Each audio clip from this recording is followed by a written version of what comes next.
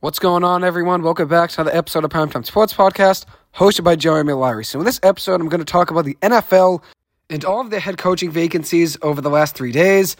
A lot of coaches have either been fired or mutually parted ways with their respective teams. So I'm going to give a breakdown of all of those coaches, and one of them that just happened today was Bill Belichick has parted ways with the New England Patriots. Robert Kraft and Bill Belichick both held a press conference today at noontime.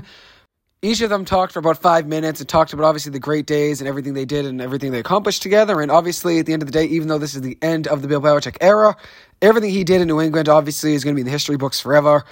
And that's why obviously even though it was expected to some degree, it's still a shock at the end of the day. I expected Belichick and the Patriots to part ways at the end of the season, but at the same time, it's still a shock considering Bill Belichick is no longer in New England. Tom Brady, when he left 4 years ago, that was a major shock. And now when Bill Belichick leaves the Patriots, that's even bigger of a shock just because within a 4-year window, both guys are gone. And it seemed like their dynasty was just going to last forever when both those guys were here. And now they're both gone. And Belichick isn't the only coach that's out of his position now. There's a good amount that I'm going to break down, including one in college. That's Nick Saban, who just retired from his role as the head coach at Alabama. So I'll talk about Saban, I'll talk about Belichick, and then also Pete Carroll, who's in a similar class to Bill Belichick and Nick Saban. All three of them are over 70 years old. All are legendary coaches within the game of football, and they all had such success as coaches. Their combined college and NFL record between those three coaches is 923 wins, 416 losses, and 2 ties. 923 wins between those three coaches. Pete Carroll at USC, he was 97-19 as the head coach, and then in the NFL between the regular season and the postseason, he had 181 wins, 131 losses, and a tie. Bill Belichick in the NFL, 333 wins and 178 losses. All of those being combined between regular season and postseason. And then Nick Saban in the FBS as a college football coach, 297 wins, 71 losses, and a tie with a 15-17 record in the NFL. Even though he didn't really work out in the NFL, still a very historic coach and probably, in my eyes, the greatest football coach of all time. But you'll have that argument at the end. Who do you consider the greatest coach ever? Is it Belichick or is it Nick Saban? Who is the GOAT of football coaching? And that's obviously an argument that is going to be hard to answer. People are going to have their opinion, but at the end of the day, both coaches are great. It's obviously hard to compare, but both of them were very successful in their respective places. And the craziest part of all three of those guys being gone is that all three of them are gone from their respective roles within a 24-hour window. Nick Saban and Pete Carroll, they were just a few hours apart. And then this morning, Bill Belichick and the Patriots mutually part ways. And if you look at their ages, I mean, it's just crazy. Pete Carroll's 72 years old. Nick Saban's 72 years old. Bill Belichick's 71 years old. All three of them are in their 70s. And if Saban and Carroll want to continue to coach, they easily could. I know Belichick, it seems like he's going to keep coaching, which it makes sense that he would. But Nick Saban's stepping down, but he still could coach if he wanted to. I know he's retiring, but he still could coach if he wanted. And the same thing with Pete Carroll. He was still a good coach this season. And it seems like Pete Carroll wanted to stay coaching. It seemed like it was more of an ownership management decision for him to step down. Like they want to go in a different direction. And they said to Pete Carroll, it's either we fire you or we mutually part ways and you end up being in the front office. So it ends up being more of a mutually parting of ways from the coaching role there for Pete Carroll. But he's going to end up being in the front office anyways. But it seems like it was more of an ownership decision or a management decision that they want to go in a different direction. As for the Patriots, Bill Belichick and the Patriots mutually agreed to part ways. So that was an amicable decision for both parties. They both decided it's best for us to go in different directions. And even though obviously the history you can't take away and obviously all the success they've had. But like I said in my episode the other day, sports are all about a cycle of winning and losing. And the Patriots dynasty lasted 2 decades. So even if the ending wasn't that sweet, with no playoff wins over the last 4 seasons after Brady left, you still can't take away the 6 Super Bowl rings that Bill Belichick won when he was here. And according to Adam Schefter, this is a quote from an article he put out, there was said to be no conflict, no disagreement, and in the end, productive talks resulted in a mutual decision that left both sides comfortable and at ease. And per Adam Schefter as well, he also noted that they took the high road to resolve their differences, and they parted ways respectfully. So this could have went a different direction, where the Patriots could have traded Bill Belichick, which I thought was unlikely. I didn't think they were going to trade him just out of respect. They weren't going to fire him, and the same goes for trading. And if you look at it, who is going to trade Bill Belichick? He's the general manager. Was it going to be Robert Kraft making the decision and getting on the phone and trying to trade him? It wouldn't have made sense to trade him. Could they have gotten a draft pick back in return? Yeah, definitely. but it made more sense for them to mutually part ways rather than firing or trading him. And Belichick has expressed interest to continue coaching, which there was 1 year left on his deal with the Patriots. He's going to get that money, and he's going to continue to coach. So the big question is, where's Bill Belichick going to end up? And I'll get to that in just a few minutes, but I just want to break down all the accolades he had when he was here in New England. In 24 seasons, he was in the Super Bowl 9 times, 9 Super Bowl appearances with 6 Super Bowl titles, a 30-12 postseason record with a 266 and 120 regular season record. 266 regular season wins and 120 regular season losses in New England, with 17 division titles and 11 seasons of 10 or more wins. Double-digit wins in 11 seasons as a head coach in New England, which is just ridiculous when you look at those numbers. Ridiculous. 9 Super Bowl appearances, 6 Super Bowl titles, and 266 regular season wins to 120 losses in the regular season, with 17 division titles, 17 in 24 years. So overall, between Cleveland and New England, Bill Belichick has 333 career wins between the regular season and the playoffs. He only needs 15 wins to overtake Don Shula as first all-time in career victories as a head coach in the NFL. So he's not too far off. 15 wins can be 2 seasons if he goes to a place that's in a good position to win right now.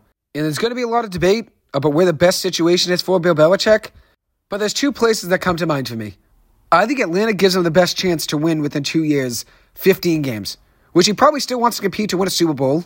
I mean, he's trying to win a Super Bowl without Brady just to get rid of the narrative that Brady's the only reason he ever won. So he's still looking to win games. It's not just trying to beat the record. He's also still looking to win a Super Bowl.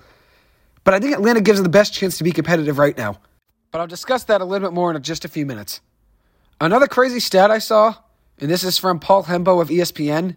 Since the Patriots hired Bill Belichick in 2000, the Patriots only had 1 head coach, while the rest of the NFL over that window from 2000 to now have had 162 head coaches and 224 total coaching stints. So 1 head coach versus 224 since 2000, which is just ridiculous. And that obviously shows all the dominance in the whole entire dynasty the Patriots had for 2 decades. And a lot of that dynasty is accredited to Bill Belichick, but also Tom Brady. Tom Brady, when he was here, had so much success. And a lot of Bill's success is because of Tom Brady. But I'd say the same thing goes for Brady as well. Even though Brady did win a Super Bowl without Bill Belichick, it did help to have Belichick on his side for 6 Super Bowl rings. And then obviously he won a 7th one on his own, which proved that he could win on his own and he wasn't a system quarterback. But they did merge very well together. And they found ways to win games. But after the Tom Brady era in New England, the Patriots only had 1 playoff appearance in 4 years, with 3 losing seasons, and a 29-38 record in the regular season since Brady left. Dating back from Week 12 of last season in 2022, the Patriots were 6-18 in their last 24 games. 6-18. So obviously Brady was a big key to Belichick's success. But I still think Belichick is a good coach. The issue with Belichick right now in New England, his biggest issue isn't Belichick as a coach. His issue right now, where the Patriots currently stand, why they're in a tough position, is because of his decisions as the GM. A poor offensive line, a weak wide receiver group, not much depth, not the right quarterback. So a lot of the decisions that Belichick made as a general manager hurt him as a coach. And that's ultimately why I thought the Patriots were going to split ways with him.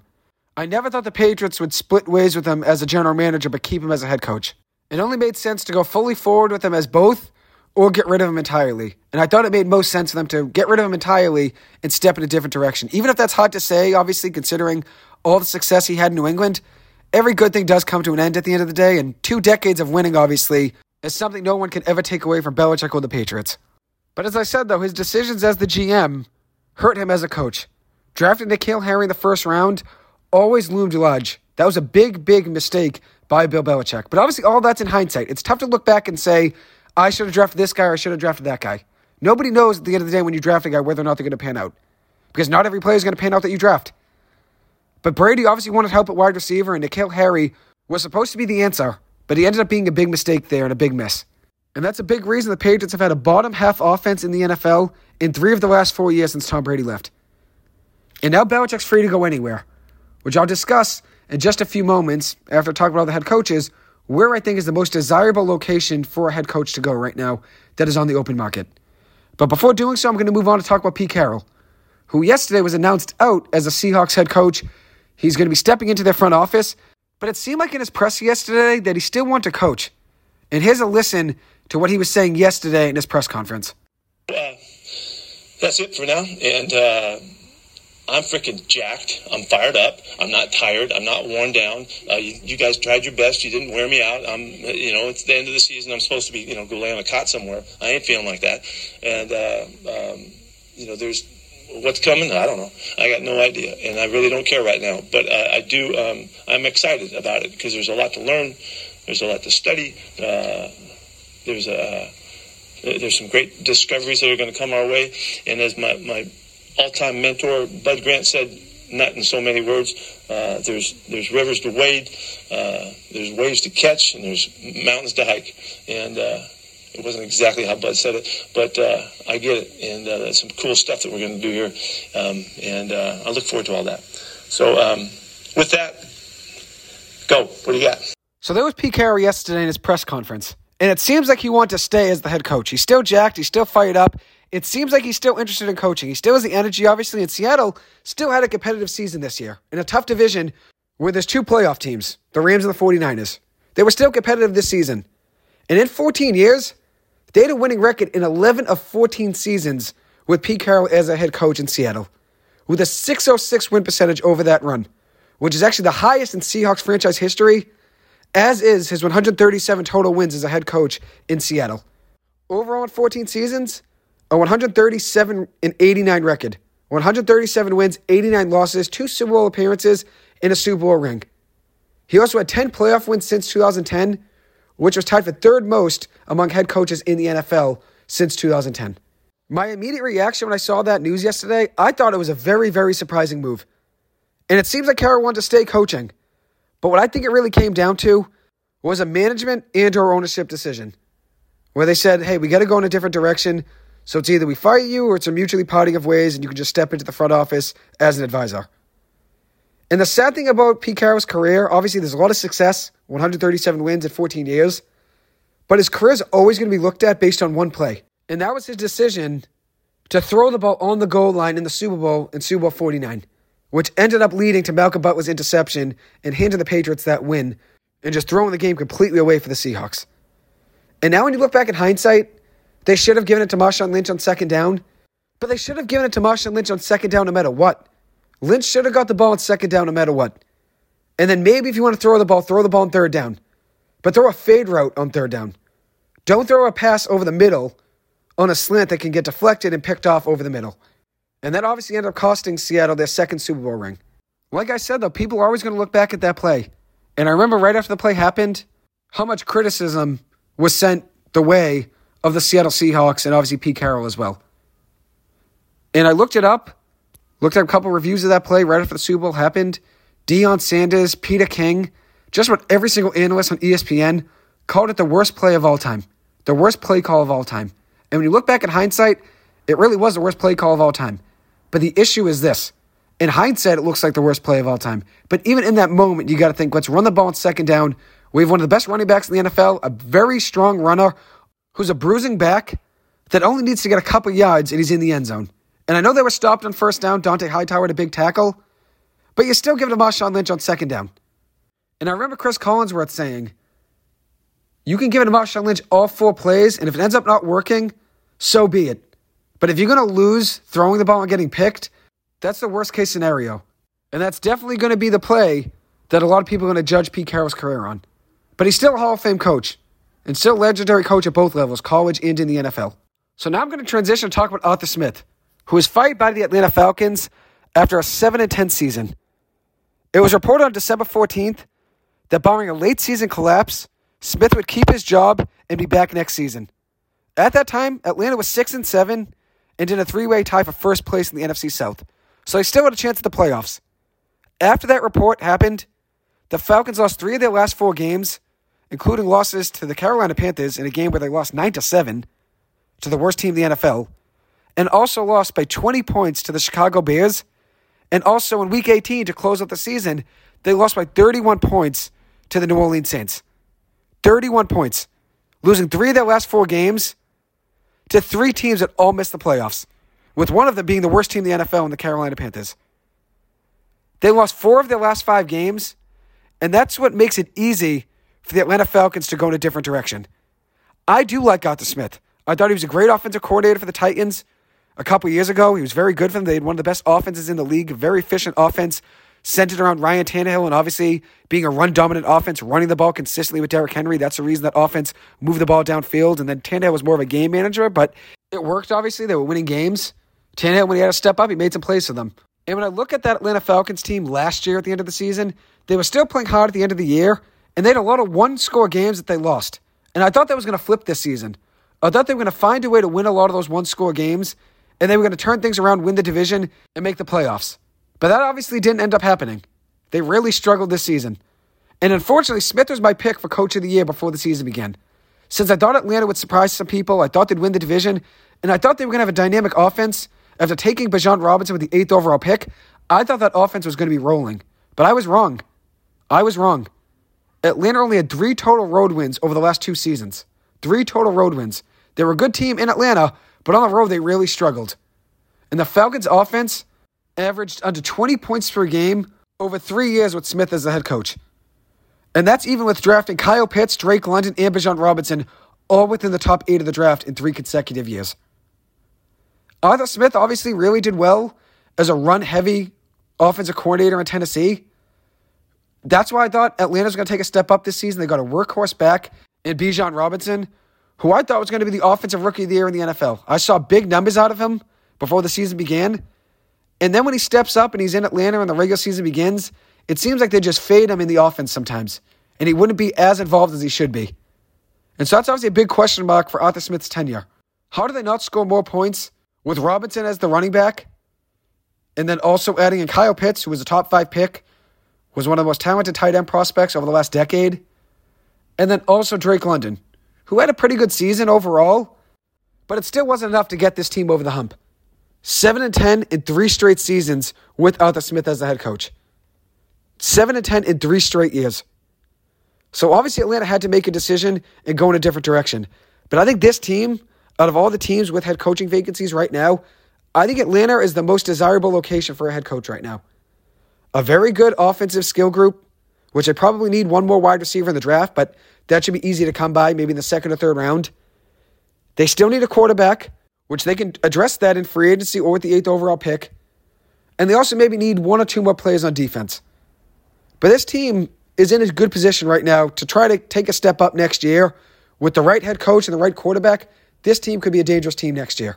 So the next head coaching vacancy in the NFL is the Washington Commanders, who fired Ron Rivera after a 4-13 season. But this was one that wasn't very surprising. This was a move that was expected. Probably midway through the season, everyone expected the Commanders to move on from Rivera, so this wasn't really a surprising move. And if you look at the numbers, the Commanders had a bottom 10 defense in points allowed in 2 of the last 3 seasons. They allowed the most points in the NFL this year, with over 500 points allowed on defense, which is crazy considering Ron Rivera is a defensive-minded head coach, and they did have some talent on that defensive line. There's still a lot of work to be done for this team, considering they traded a good amount of their pass rushes. They're going to have to revamp over the next couple seasons. But in 2 of the last 3 years, they had a bottom 10 defense in points allowed. With that being said, though, having to play Philadelphia twice a year and Dallas twice a year is obviously tough. And the Giants have found ways to beat the Commanders. It seems like for the last 5 years, the Giants have beaten them consistently. So it's tough to play those teams 2 times a season for 6 total games. Overall, during his tenure in Washington, Rivera had a 26-40-1 record, 26 wins, 40 losses, and a tie for a .396 win percentage with 1 NFC East title and an 0-1 record in the playoffs. In his first year with Washington, they were 7-9 in 2020, won the division somehow, and then gave the eventual Super Bowl champion Tampa Bay Buccaneers a game in the wild card round. So the start of the Ron Rivera era in Washington started out on a high note, and then they were 3rd in the NFC East the following year with a 7-10 record. Then last year they were 8-8-1, 4th in the NFC East. 8-8-1 though, they were competitive last year. And then this season, 4-13, 4th in the NFC East, and giving up the most points in the NFL. So obviously a change was needed here in Washington. But obviously Rivera's a good guy with a great story. A lot of people are a fan of him. A lot of players that have played for him love him. But the franchise had to go in a different direction. And whoever's stepping in as the next head coach has a lot of assets to rebuild around, whether it's draft picks or some young players like Terry McLaurin, Brian Robinson. They have some pieces to build around. They do have a lot of work to do. They need to get the offensive line figured out. But there are some assets for whoever's stepping in to rebuild around and get this team back on track in a couple seasons. But obviously the offensive line is going to be the main priority.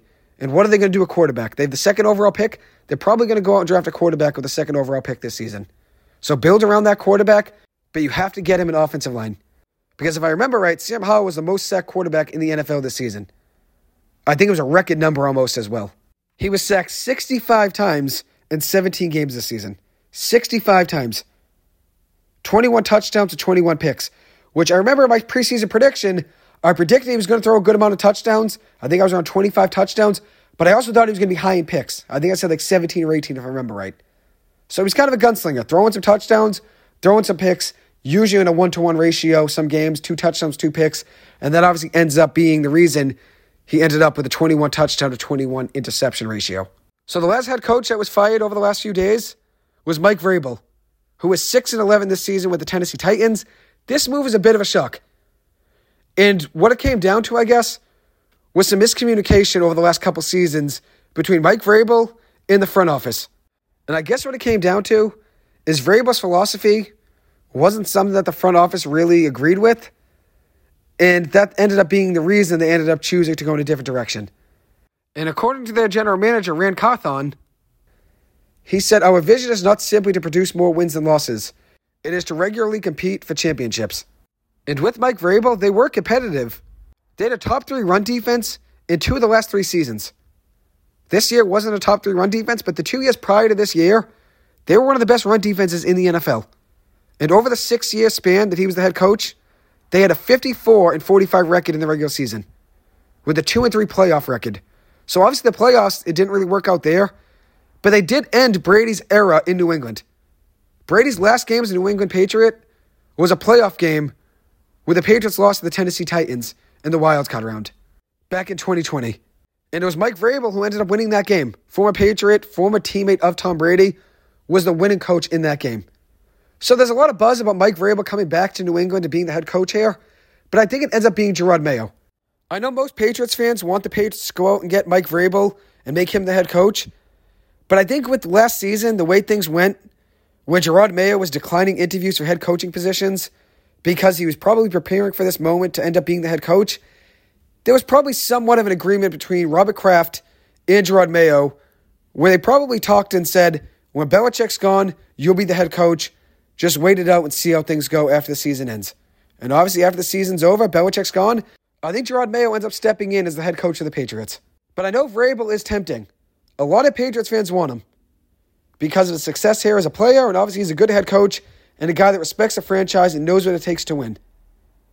But I don't think the Patriots are going to go back on their word with Gerard Mayo.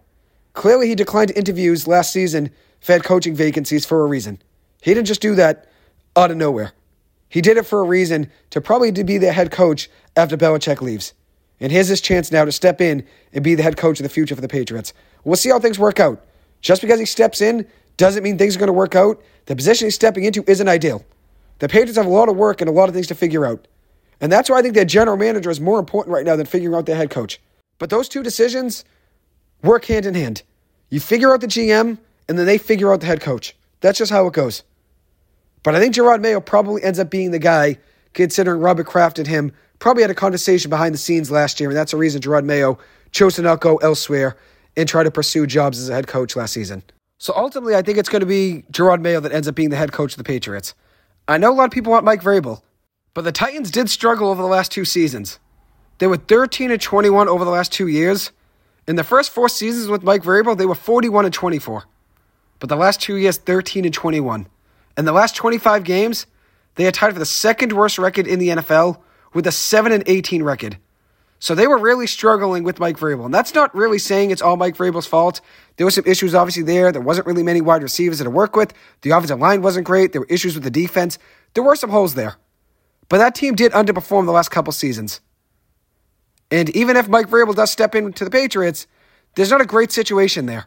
I don't think coaching was the issue with the Patriots. I think it was more GM issue in decision-making from Bill Belichick in the draft and in free agency.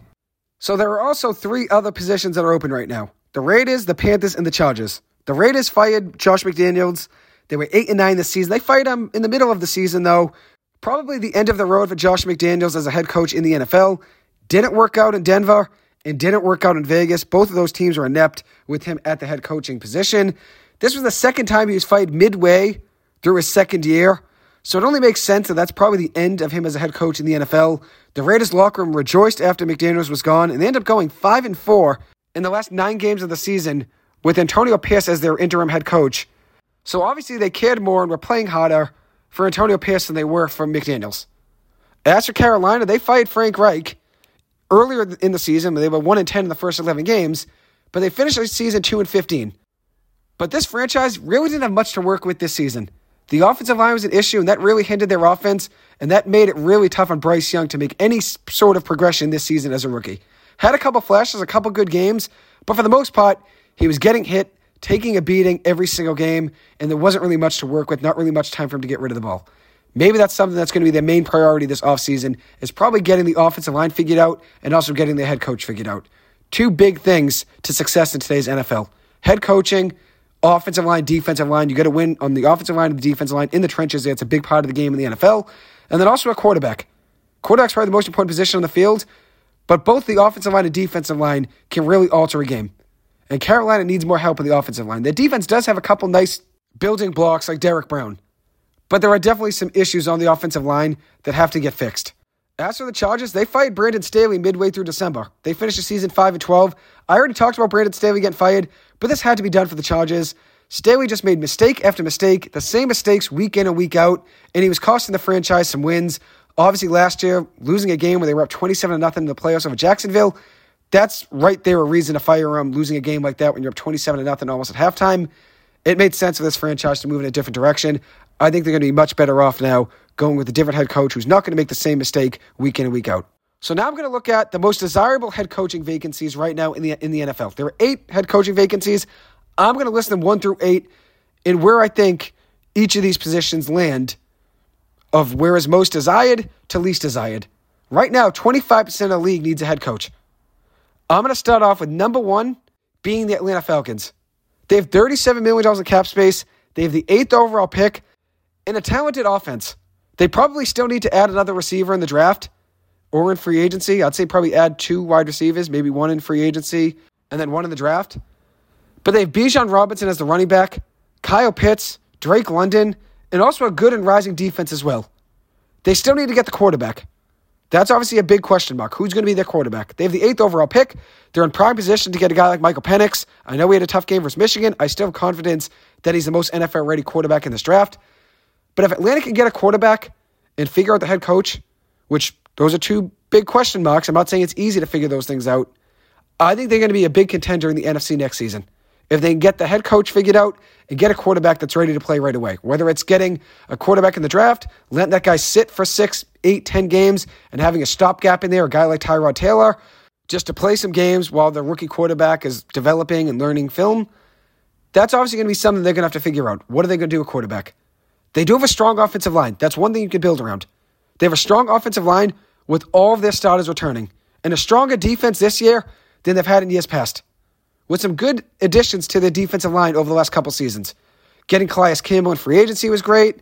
Adding Jesse Bates to their secondary was good. With the right coach and the right quarterback, this team, I think, will be ready to roll and win the NFC South next season. I had confidence in them this season. That didn't work out. Desmond Ridder wasn't the answer at quarterback. Go out and get a quarterback. Get the head coach figured out. I think that team can win the division next year. At number 2, I have the Washington Commanders. And this is a desirable location for a head coach that's looking to really build 2 or 3 years down the line. This team's going to struggle for another season or 2. But if you're looking for a team that's going to be strong within 2 or 3 years and have a lot to build around, the Commanders do have a lot to build around assets-wise. The 2nd overall pick, $86 million in cap space, which is number 1 in the NFL, and 3 picks in the top 40 of this year's draft, with 6 in the top 100. 6 starters, basically, they're going to draft in the top 100 picks. And if they want to trade up at any point from the 2nd round to the 1st round, whatever it may be, they can do so with all of those picks. It's going to be a building year next year for them, but they have a lot of assets and a lot of money to build around, and that's why once they figure things out at quarterback and head coach, this team will be ready to roll probably 2 or 3 years from now. They're still going to have some growing pains over the next couple seasons. The offensive line is a major issue. Probably something they're going to have to address mostly in free agency, go and get guys that are proven right away. That's going to be a lot of the money they spend. Probably 2 offensive linemen in free agency, and maybe with one of those top 40 picks, go out and get an offensive lineman as well. At number 3, I have the Los Angeles Chargers. They have the 5th overall pick in this year's draft, but they're also $34 million under the cap right now, which there's ways to work around the cap space in the NFL and get under the cap, but $34 million under the cap right now is tough. They have a talented roster, with that being said, a lot of studs on defense, but they're going to have to move on from one of Mike Williams or Keenan Allen. I think it ends up being Mike Williams. And they're probably going to have to move on from someone on that defense as well, which is going to be some tough decisions for whoever steps in as their GM, since they got rid of Tom Telesco as well, who was their GM before getting fired at the same time that they got rid of Brandon Staley. But I've thought for years that Brandon Staley was holding that team back. There's a lot of talent. You have a guy like Keenan Allen, you have Justin Herbert, you have Khalil Mack, you have Joey Bosa. I know there's been some injuries they've been dealing with, but there's a lot of talent on that roster, including Derwin James as well. So once they figure out the head coach and maybe get some help on that offensive line, which I think the offensive line is going to be something they're going to have to address, whether it's a first or second round, I think that team will be ready to roll as well. At number 4, we have the Las Vegas Raiders, who have $55 million in cap space right now, which is 9th best in the NFL, and they have the 13th overall pick. They have some good pieces to build around. Max Crosby, one of the best pass rushers in the NFL. Devontae Adams, still one of the best wide receivers in the NFL in my eyes. A defense that played hard to end the season. They ended up going 3-1 in the last 4 games with 8 takeaways over that 4-game stretch. The defense really played tough towards the end of the season. They still need to figure out their quarterback position, though. But finishing the year 3-1 in the last 4 games and beating the Chiefs, that's a great way to go into the offseason. At 5th, I have the Patriots, who have the 3rd overall pick, $75 million in cap space to work with, but they do have a lot of holes to figure out, like the offensive line, like quarterback, and their skill position group. Wide receiver is a major need on this team. And even running back as well, I'd say, since they're probably going to have to go and add somebody to pair next to Ramondre Stevenson, since who knows if Ezekiel Elliott is going to be back for another year with them. But they have a lot of money to work with. $75 million in cap space, the 3rd overall pick, the highest pick of my entire lifetime, the 3rd overall pick for the Patriots. That's something I'm used to as a Giants fan. I'm used to us having a top 10 pick. Patriots fans are never used to drafting this high. When they drafted Mac Jones with the 15th overall pick, that was something that was unprecedented. But they honestly need the 3rd overall pick. They need to go and get their quarterback that they're going to build around. And obviously the money's going to help as well. And I think it ends up being Gerard Mayo who ends up getting the head coaching job for them. He didn't interview for head coaching jobs last season for a reason. And I think it was all in preparation to take over at some point when Bill Belichick was gone. He's been with the Patriots as an assistant coach since 2019, and he also played for them from 2008 to 2014. He knows what it takes to be a winner here, and he also knows what it takes to get the most out of the guys around him.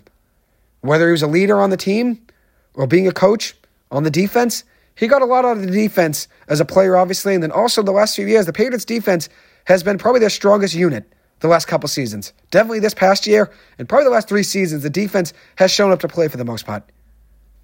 At number 6, we have the Tennessee Titans, who have $77 million in cap space to work with, which is 2nd most in the NFL, and have the 7th overall pick.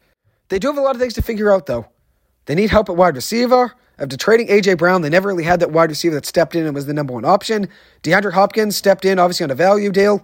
He was their best wide receiver they've had over the last couple seasons, but he is older now. You don't want him as your wide receiver 1 probably every single game. He's probably trending towards being more of a wide receiver 2, even though he still is very talented. You're probably going to draft a guy or get a guy in free agency to try to be the number 1 receiver in that offense. And then obviously Derrick Henry's gone as well. They have a hole at running back, and the defense had a down year as well. There's a lot of things to figure out on that defense. So the Titans are at 6 for me. At 7, I have the Seattle Seahawks, who have just $4 million in cap space to work with. They have decisions to make, especially a quarterback. I think Geno Smith has 1 more year left guaranteed on his deal. We'll see what they have to do for their future at quarterback. But they also have the 16th overall pick. So they probably could add to their defense if they wanted to. And who knows if they're going to keep Tyler Lockett around for much longer. If they go in a different direction and get rid of him and try to save some money, maybe they use that 16th pick on a wide receiver. I mean, that's just me throwing that out there. But they do have some decisions to make and probably some guys to move on from, considering they only have $4 million left in cap space. And then at 8th, I have the Carolina Panthers. They're a ways away from contending. They are far from contending, probably 2 or 3 years down the line right now, I'd say. And that's at the very least 2 years down the line. They're supposed to have the 1st overall pick in this year's draft, but since they traded up last year to get Bryce Young, that pick is now owned by the Chicago Bears. So they don't have the 1st overall pick to help them out. They do have $40 million of cap space to work with, which is obviously helpful. They can add a couple pieces with that. But one thing that's tough for them is that their offensive line has just been atrocious.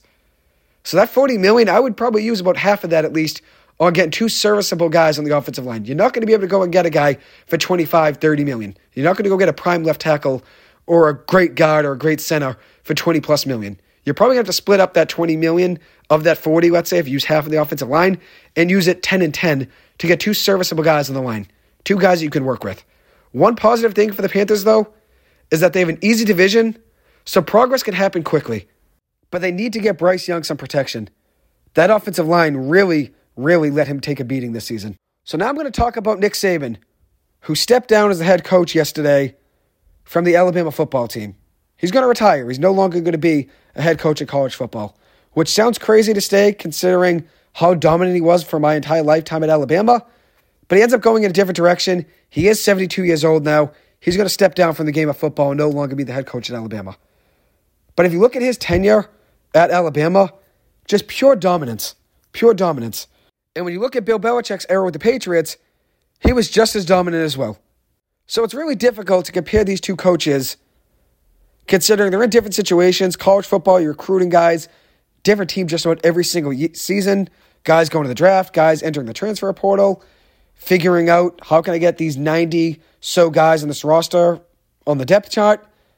And then for the Patriots, it's different in the NFL, obviously. Winning a Super Bowl is really tough to do, which winning a national championship isn't easy at all, considering before the college football playoff is going to expand to 12 teams, it's been 4 teams now for the past just about 8 to 10 years.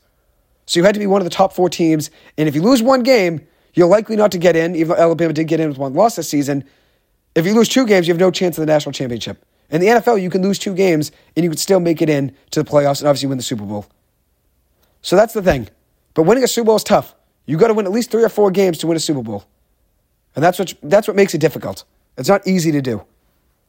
But these two guys have been friends for a long time, Belichick and Saban. And it's really tough to compare them. They both had dynasties at different levels of the game of football. And like I said, they've been friends for a very long time. Saban was actually the defensive coordinator for Bill Belichick when Belichick was the head coach of the Browns from 1991 to 1994. So they go way back. They've been friends for a long time. And I'm going to break down some numbers here between Saban's time at Alabama and then obviously his time in college football overall from Michigan State to LSU to Alabama and also Toledo. And then I'm also going to talk about Bill Belichick's time in New England and then also talk about Cleveland as well, since I'm going to give a thorough breakdown of their win-loss records at each level. Obviously, Saban coached in college in the NFL, and then Belichick just coached in the NFL, coaching for the Cleveland Browns and the New England Patriots. But let's compare some numbers. Saban at Alabama for 17 years, won 9 SEC titles, and won 6 national championship games. Bill Belichick in 24 years with the New England Patriots made the Super Bowl 9 times, won 6 Super Bowls, and also won the division in the AFC East 17 times in that 24-year window, which is absolutely crazy. So there's dominance both ways here, and that's why it's a really tough thing to compare. In 29 seasons in the NFL, between Cleveland and New England, Belichick had 333 total wins between the regular season and the postseason, with 6 Super Bowl rings and 9 Super Bowl appearances. And one thing Belichick always did well was winning one-possession games. He was 52-28 in games for the Patriots that were decided by 3 points or fewer. 52-28. And that did include the playoffs there in that stat. Per Paul Hembo of ESPN. That's where I got that stat from. But 52-28 in games decided by 3 points or less, that's just crazy. Belichick had 333 career wins between his time in Cleveland and New England. He only needs 15 wins to overtake Don Shula as first all-time in career head coaching victories in the NFL. So he's not too far off. He can do that on a good team in 2 seasons, and a team that's going to struggle, he could probably do that in 3 seasons, which he probably still has 2 years left. If he can go to an ideal situation like Atlanta, like the Chargers, he could do that in a couple seasons, 15 wins. Right now, I think Belichick ends up with either Atlanta or the Raiders. Those are my 2 destinations for him.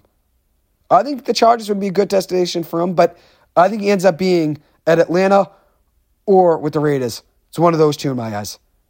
Belichick has coached 49 straight years in the NFL, which is actually the most consecutive seasons coaching in the NFL in NFL history. So obviously a great run out. Almost 5 decades coaching in the NFL for Bill Belichick. Now you look at Nick Saban. 28 years of college football.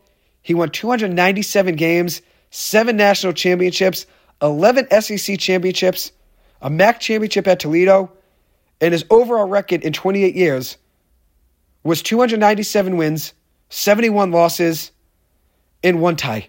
297, 71, and 1. With an .806 win percentage between Toledo, Michigan State, LSU, and Alabama. He was 201 and 29 at Alabama. 201 wins and 29 losses with an .873 win percentage at Alabama. He won 10 or more games, double-digit wins, and 16 straight seasons at Alabama. From 2008 to 2023, they won 10 or more games. That's just wild if you think about it. There's so many moving parts every single year in college football.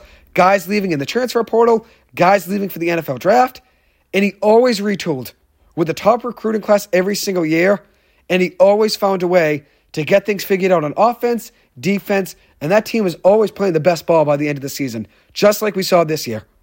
Alabama struggled out the gate, and then they figured things out by the end of the season and had a chance in the college football playoff. They were right there with Michigan in overtime. Saban was never a fan of the transfer portal, and that's obviously been a big thing in college football over the last 3 or 4 years now, and it's obviously growing. More and more guys are entering the transfer portal every single season. So there's no loyalty in college football anymore. So that's one hard thing with being a coach now, is you might have a guy that commits to your program, and then the next day they decommit and go somewhere else and go to a rival like LSU or Auburn or Georgia or Florida. It's tough to be a college football coach these days. But even with all those moving parts from year to year, and especially over the last few seasons, more and more guys entering the portal, Saban always found a way to retool, get things figured out, and get Alabama back on track to be one of the best programs in the country year in and year out. And he never liked the portal, so that's one thing that made it easy for him to say, I'll retire and probably just step away, since retooling every single year in the portal is obviously a lot of work. And one other thing that changed the game of college football is the NIL. And that seemed like something that Saban wasn't the biggest fan of either, at least from what I heard on ESPN. Saban wasn't a big fan of NIL. But the portal changed the game of college football over the last decade, and even more so over the last 3 years, and the same goes to NIL. Under Nick Saban, Alabama had more players drafted in the first round, 44 players, than they had losses over that 17-year window he was at Alabama. And that first-round total of 44 first-round picks, that's going to go up this season.